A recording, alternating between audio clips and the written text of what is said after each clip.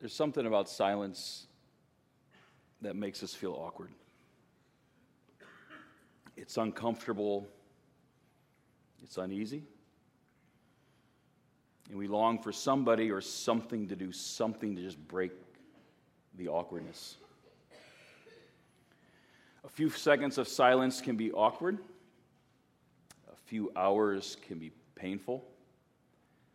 A few years can be downright unbearable.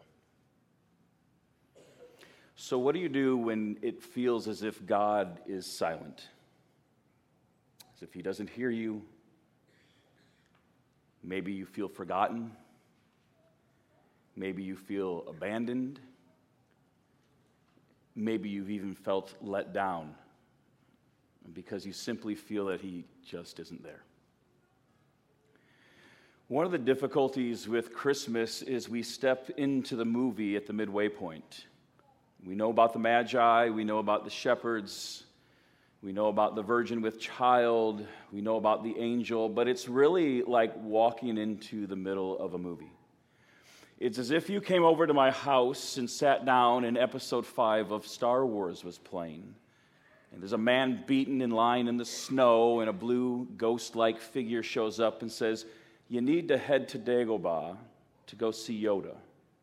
Now, if you're familiar with the Star Wars franchise and the originals and the prequels, you know how that fits in. You know why that matters. You know why that's important. If you've never watched Star Wars, don't care about Star Wars, that just went, whoa, I don't even know, don't even care. And if I saw the scene, it might seem kind of cool, but I really don't get how this fits in. An angel has appeared to a man named Zechariah who is old and childless and ministering to the Lord. And it's like walking into the middle of a movie. He's told he and his wife are going to have a child. And in verse 16, as we just heard read, that child will turn people to the Lord and go before another in the spirit and power of Elijah to turn hearts and make way ready of the Lord, a prepared people. It's like picking up the movie halfway through. In order to appreciate this, let's back up to Genesis 12, where there's a man named Abram and a woman named Sarai, and they're married and they're living in the land of Ur. And God calls them and says, even though you're old and have no children, which sounds very familiar to Luke 1, even though you're old and have no children, I want to call you to be a great nation. Come to a land I have prepared for you, and I will bless the nations through your offspring. Abram and Sarai agree, and they follow in obedience to God, and they go to a place that God has prepared for them. Along the way, he changes their names to Abraham and Sarah. And Abraham and Sarah are approaching near 100 years old for Abraham and near 90 for Sarah, and they have no children. And yet this promise that they will be a great nation is to come from them. After some time goes by, they are blessed with a child named Isaac. And God, after a few years, says to Abraham, I want you to take your son, your only son whom you love, and this is the first time the word love is mentioned in Scripture. Take him to Mount Moriah, and I want you to sacrifice him to me. And Abraham agrees. He takes Isaac, and they go to Mount Moriah. He takes him up the hill. He binds him to the altar, and before he plunges the knife, God intervenes and says, stop. I know you fear me because you have not withheld your only son from me. God provides a sacrifice in the thicket. Isaac will go on to have a son named Jacob, and Abraham will pass away, and Isaac will pass away, and Jacob will have the promise that was given to Abraham. Jacob has 12 sons, and through a famine, they're run out of the promised land, and they find themselves in Egypt. They're there to weather the storm, so to speak, because there's no food in God's land. And they land there because one of the sons has been in Pharaoh's court for some time and has invited them down. So all of Jacob's sons and daughters-in-laws and their children head to Egypt to take shelter from this famine, to take relief from this famine. Time goes by and Joseph and his brothers die. Isaac is dead. Jacob is dead. Abraham is dead. God's people have multiplied greatly in Egypt, so much so that the Pharaoh enslaves them so that they don't rise up to kill them. This will continue for many years until out of the wilderness marches Moses. And Moses says to Pharaoh, God's people need to be released. so they can go into the wilderness and worship him. And Pharaoh says no. And so, through his refusal, God responds with a series of plagues on Egypt, and yet Pharaoh still refuses to let them go. Until finally Moses says there's one more plague coming. It's called the death angel, and he's going to come and slaughter the firstborn male of every household unless you let our people go. And he says no. God, in his grace and mercy, provides provision and says, if you take a lamb without blemish, an unblemished lamb, sacrifice him, eat the lamb, put the blood all over the doorpost, take shelter in the house, and when you do, and the death angel comes, he will pass over your house, and you will be saved by the blood of the lamb. There's a lot of weeping that night in Egypt as many die, and Pharaoh lets God's people go. They head to the promised land where it is inhabited, and they drive those people out, and they live there for some time in obedience and disobedience to God, until finally one day they say, we want a king like everybody else around us. And God says, that's fine. And he gives them Saul. Saul makes way for David. David is the line of Abraham, and David is told that there is one in 2 Samuel 7 who's going to come from you that will sit on the throne forever. His kingdom will have no end. After David comes Solomon, and after Solomon, if you were here last week, you saw the nation tore in half. And it was during this time we saw last week that Isaiah gave us a promise that was very familiar during the Christmas season. The Lord himself will give you a sign. Behold, the virgin shall conceive and bear a son and shall call his name Emmanuel. The promise of Emmanuel, God with us, is given about the year 700 BC.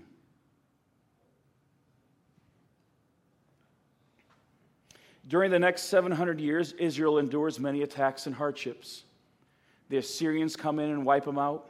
The Babylonians come after them and wipe them out and then take them into captivity into their land. And so God's people are driven out of their land again. The Medo-Persians come in and beat up the Babylonians and take over, and they allow God's people to head back to the promised land. And it's during this time, about 400 BC, that Malachi, which is our last book in the Old Testament, says this in Malachi chapter 4, verse 5 and 6. Behold, I will send you Elijah the prophet before the great and awesome day of the Lord comes, and he will turn the hearts of the fathers to the children, and the hearts of the children to the fathers, lest I come and strike the land with a decree of utter destruction. Malachi chapter 4, verse 5 and 6. And if that sounds familiar, it's because it's very familiar to Luke chapter 1 when the angel appears. After Malachi, there's silence. 400 years of silence. Not a word from God that we have recorded. The Medo-Persians are defeated by Alexander the Great and the Grecian army. And they will make way for the Roman army. And the Roman Empire will oppress and rule over Israel. Where's God? Where is this Emmanuel that's to be with us? Where is this Elijah that's to pave the way? Where is this long-expected Jesus? Where is this, O come, Emmanuel, and ransom captive Israel? And a man named Zechariah is in the temple, and he is ministering, and the silence is broken. An old, childless man who is described in Luke 1 as righteous and blameless along with his wife is met by an angel, and God puts the world on notice that his plan, his people, his promises have not been forgotten. What I want us to think about this morning on the screen behind me is this. Christmas is a season where we can be reminded that we can have hope in the silence. Because God hears our cries and is working for his glory, even when we don't see it or understand it. I want us to think about this concept in Luke chapter 1 during this account that opens the Christmas season. I can have hope in the silence because God still hears my cries and pleas. When Luke chapter 1 opens up, we're told that Luke is writing to a man named Theophilus to tell them about what he has learned when he's investigated this individual named Jesus. And he says, Let's start in the beginning, in the days of King Herod of Judea. And this is the same King Herod that we see in Matthew chapter 2, when the Magi show up and say, "Where is the one born King of the Jews?" King Herod says, "You know what, let me find out." And he grabs his priests to find out and says, "Where is this one born King of the Jews?" They said, "Oh, he's coming out of Bethlehem." The Magi head down, and Herod says, "Let me know when you find him. I would like to go and worship him as well." And he doesn't want to worship him because King Herod is a usurper. He's not supposed to be on the throne. He's been placed there by the Roman government. And he wants to know where this one born King of the Jews is so he can kill him. And in Matthew chapter 2, we see a massive slaughter take place in the Bethlehem area of infants 2 and younger, and women weeping over this because Herod wants to keep his throne. This is the days of Herod, that a man named Zacharias is a priest. He is married to a woman named Elizabeth. They are old, they are devout, they are righteous, they are childless. And he enters into the temple because he's part of the priestly order. And the priestly rituals were divided up amongst the priestly families. There were thousands of priests, and they were divided up by their divisions, and we're told that it's the division of Abijah, and it's their turn, and they cast lots within the division of Abijah because each division has about 2 weeks they're responsible for the temple, along with the major festivals, and they draw lots, and it falls to Zechariah, and what you need to know is this is literally a once-in-a-lifetime opportunity. This will be the only time he does this. So the people are outside praying. Zechariah goes in to minister and to worship, and it is here that the silence by God for 400 years, the silence of waiting for 700 years for Emmanuel, God, to be with us, is broken. And note the greeting in Luke chapter 1, verse 13. "Don't be afraid, your prayer has been heard, and your wife Elizabeth will bear you a son, and you shall call him John." Now here's what we know about the text. Elizabeth and Zechariah are old, they're advanced in years, and they're childless. Zechariah says so later on. They're devout and righteous individuals who have been longing, hoping for a child for some time, and it's been met with silence and pain. And I want us to pause and let this set in for a moment. Years of an empty womb for this couple. Years of crying out to God, why? Years of celebrating with families when little ones arrive only to go home to an empty, quiet house and weep. Years of asking, "Are you punishing me, God? Have I dishonored you, disobeyed you, disappointed you, angered you? Why have you let me down?"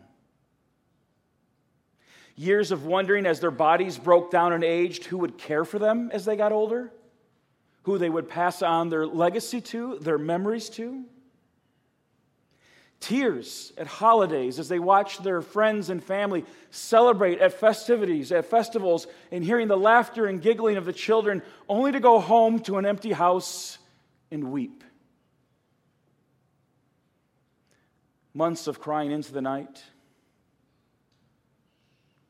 Attending weddings and celebrating with people, only to go home and know there's no son to welcome into your family, no daughter to kiss on the cheek and say, "Welcome." Months of maybe this time we're pregnant, only to have those hopes dashed. Children are a heritage of the Lord, is what the scriptures tell us. And Zechariah and Elizabeth are bankrupt. They have nothing. You may not be experiencing an empty womb. You might be. Your pain may be very different, but very real. Broken marriage, strained relationship with your parents, strained relationship with your children,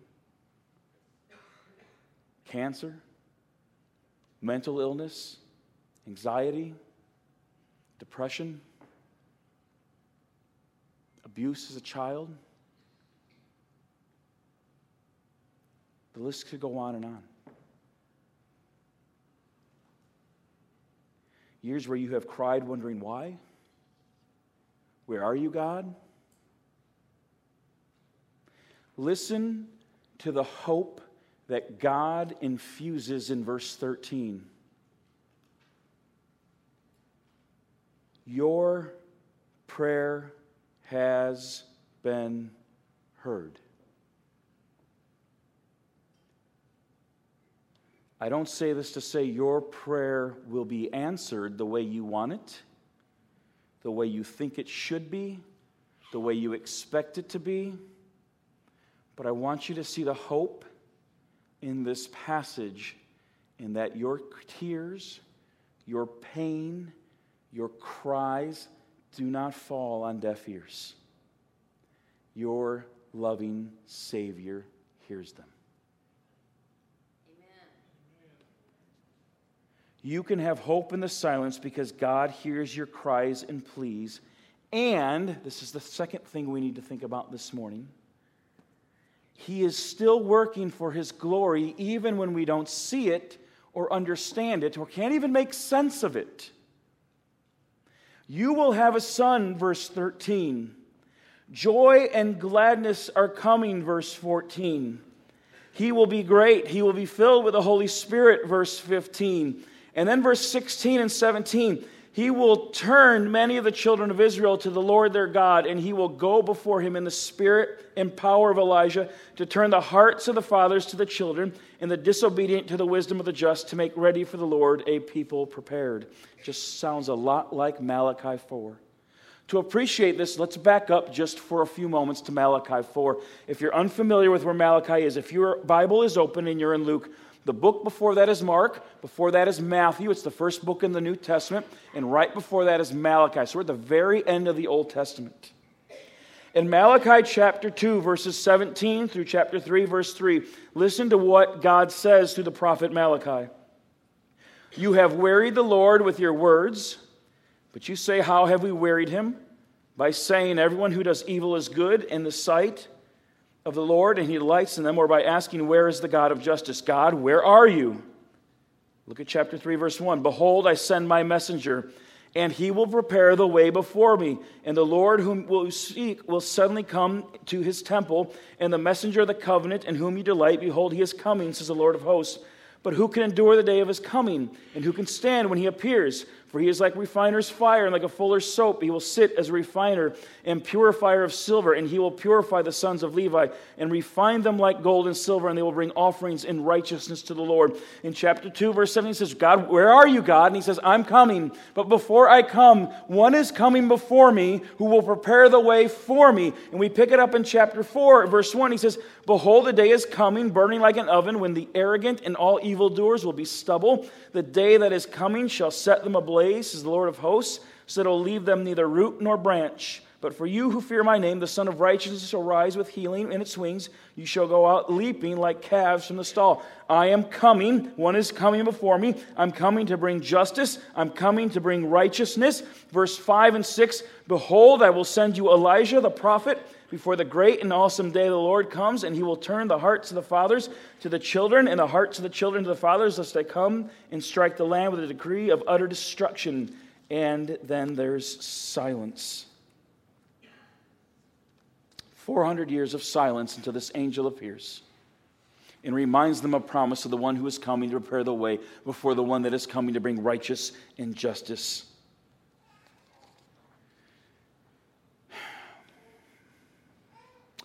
The Babylonians came in and ran rampant through Israel. God, why? Was the cry of Habakkuk.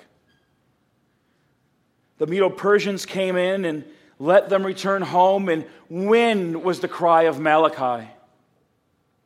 The Greeks came in and Alexander the Great, and they run roughshod through Israel, and people are left wondering, God, have you forgotten about us? The Romans come in, and they come in with their oppressive government and their oversight, and this is supposed to be God's people and God's land, but the Romans are having their way. God, where are you? Where is Emmanuel, like you promised? Where is this one who is preparing the way? Because it looks like, God, that you have just forgotten us. You're not working, you're nowhere to be seen, and you look like you checked out. All part of God's plan. As the Romans run roughshod over Israel, Luke chapter 2 will open, and in the days of Caesar Augustus, the Roman emperor, he issues a census to be taken. Everyone in Israel must return to their homeland for a census. Micah chapter 5 verse 2 tells us that out of Bethlehem will come the Messiah. In Luke chapter 2, the Roman government, where are you, God, has issued a decree. Everyone return to your homeland. And in the land of Nazareth, there is a unknown carpenter named Joseph, and betrothed to a woman named Mary who is with child. And Joseph is of the line of David and has to head to Bethlehem by issue of the Roman government, fulfilling Micah chapter 5 verse 2. Savior is born there. He walks in obedience and righteousness before the Father where we fail. Only 2 years later, as we celebrate each Easter, walk the road of what we call Calvary to hang on the cross. Deuteronomy chapter 21 verse 23 tells us that cursed by God is anyone who hangs on a tree. Paul reminds us of that in Galatians chapter 3, verse 13. And God, where are you in all this? Well, the Roman government is now in control, and they have a lethal method of capital punishment, and it is hanging you by a tree. All part of God's plan. Romans 3:21, now the righteousness of God has been manifested apart from the law.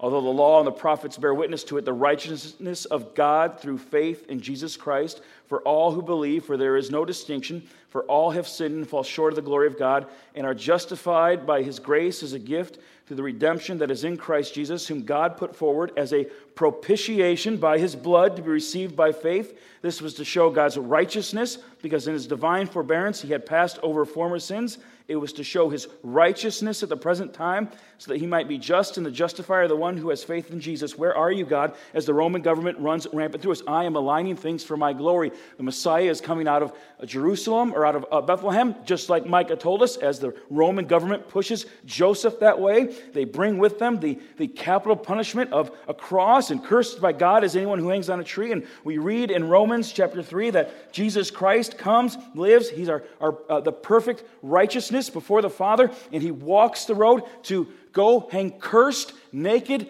dying on a tree for our sins, to be the propitiation, as Romans tells us. The wrath of God is fully satisfied in the death of Jesus Christ. He's our propitiation, so that we may be right before him, we may be justified before him, we may have right standing before God. And we need to see that when it looks like God is not working, he is at work, even if we don't see it or understand it. Years go by and people are going, God, where are you, as the Roman government runs rampant? I am working. You just don't see it or understand it, but I am moving for my glory. Brothers and sisters, you have to see that even when you can't see, God is at work. And you may not be able to make sense of it. You may not understand why he's allowing this at this moment. He may feel silent. He hears your cries. He hears your pleas. And he is working. So what do? How do I process through this? Because the pain is real. I want to give us 2 things to think about this morning as we think about the pain of silence that we sometimes are feeling with God. When you find yourself in these moments, the first thing you need to do is this. You need to move toward God. Luke chapter 1, Zechariah and Elizabeth have been suffering years of pain and silence. Notice how they're described in chapter 1. They were described in verse 6 as righteous and blameless. They were still faithfully obedient to the calls and commands of God, even when they felt they couldn't hear him. They kept moving toward him. When the angel comes to talk to Zechariah, where do we find him? My gosh, if the guy were at home on his couch eating chips, complaining and crying, we wouldn't blame the guy. We don't find him locked up in a room crying and feeling sorry for himself. We find him in the temple, ministering, serving, trusting in God. It would have been easy for Zechariah and Elizabeth to say, you know what, I have served you faithfully all these years, and you have let me down for the last time. I'm done. I'm out of here. Somebody else can go do it. I'm checking out. And we would say, you know what, I get it. Life's been hard for these guys. Boy, I wish I could hold on. They've endured a lot. But we don't see Zechariah that way. We don't see Elizabeth that way. We find them diving in further and deeper with God. Why? Because in moments of darkness, in moments of where it feels like God is silent, you can't let the whispers of hell be the voice that you hear. Amen. Because when you begin to seclude yourself in the darkness, when you begin to close your circles, when you begin to just move into yourself, you begin to hear the whispers. Does God really care about you? Did He really say that? Where is He? Boy, a loving God wouldn't do something like that, would He? And it's a lie straight from hell that goes all the way back to Genesis 3, when Adam and Eve are in the garden. The serpent looks at Eve and says, did God really say that? It seems so unloving. Remember in the darkness the truths that God shows you in moments in the light. And let Scripture and God's people drown out the voices of hell that God doesn't care about you. They're still moving toward Him. They're still serving. They're still praying. Verse 13. I have a degenerative disc disease in my back.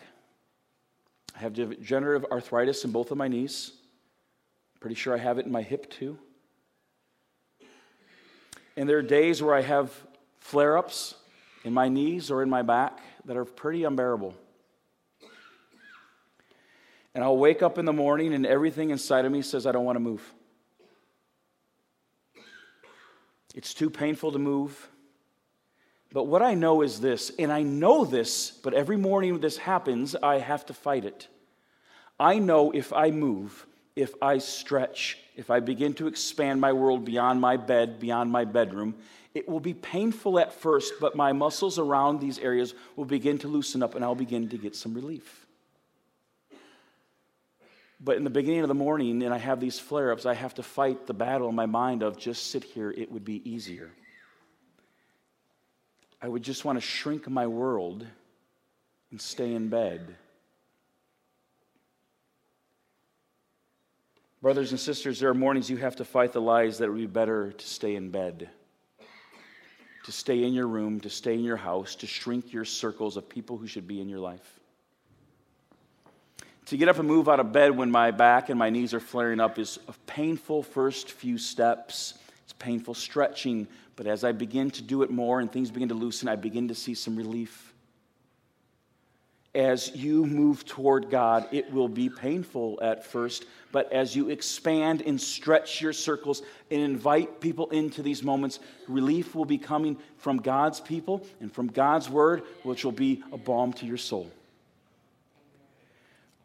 And so we move toward Him, and as we do, we remember the big picture that God will one day break the silence again. And we see this in Revelation 22. In Acts chapter 1, Jesus has died, He's been buried, He's resurrected, He's ascended, He's walked with the apostles, and then He's ascended to heaven. And in Acts chapter 1, the angel says, He's coming back. Dear goodness, that was like 2,000 years ago. When? Right? Revelation 22, the New Testament closes a lot like the Old Testament closed. In the Old Testament, we had this promise that He is coming, in the words of Malachi, and He'll bring justice and He'll bring righteousness. Revelation 22, verse 6, and He said to me, these words are trustworthy and true. And the Lord, the God of the spirits of the prophets, has sent His angel to show His servants what must soon take place. Behold, I'm coming soon. Blessed is the one who keeps the word of the prophecy of this book. And we fast forward to verse 12. And Jesus says to John, I'm coming. And He says in verse 12, I'm coming soon. He tells us again, bringing my recompense with me to repay everyone for what he has done. I'm bringing justice. I'm the Alpha and the Omega, the first and the last, the beginning and the end. And He says, I am coming. Hold tight. Like Zechariah, like the many men and women who lived through the years of the Old Testament wondering when, like the many generations that have wondered since He's ascended when, we wait, and we wait with hope because one day He will break the silence again. He will take us home to be there forever. And as He's promised us in Revelation 21:4, at that time, He will wipe away every tear. Brothers and sisters, I don't know where life has you right now. But if God feels silent, I pray that you would find comfort in Luke chapter 1, because what we see is that in moments of silence, we can have hope because God hears our cries, He hears our pleas, and He is still working for His glory even when we don't see it or understand it. And I would implore you to fight the urge to shrink your circle, but instead push toward Him, expanding your circle, inviting those in to walk alongside you, and remember that one day God will break the silence again, where He will bring justice and righteousness and right every wrong. The worship team is going to come out and they're going to lead us in our last song, and I'm going to pray. As the worship team leads us in our last song, I just want to encourage you that as we worship in this last song, if you want to worship by sitting in your seat and just spending some time with God, feel free to take that posture. If you want to come up and pray at the altar and have someone pray with you, please feel free to come do that.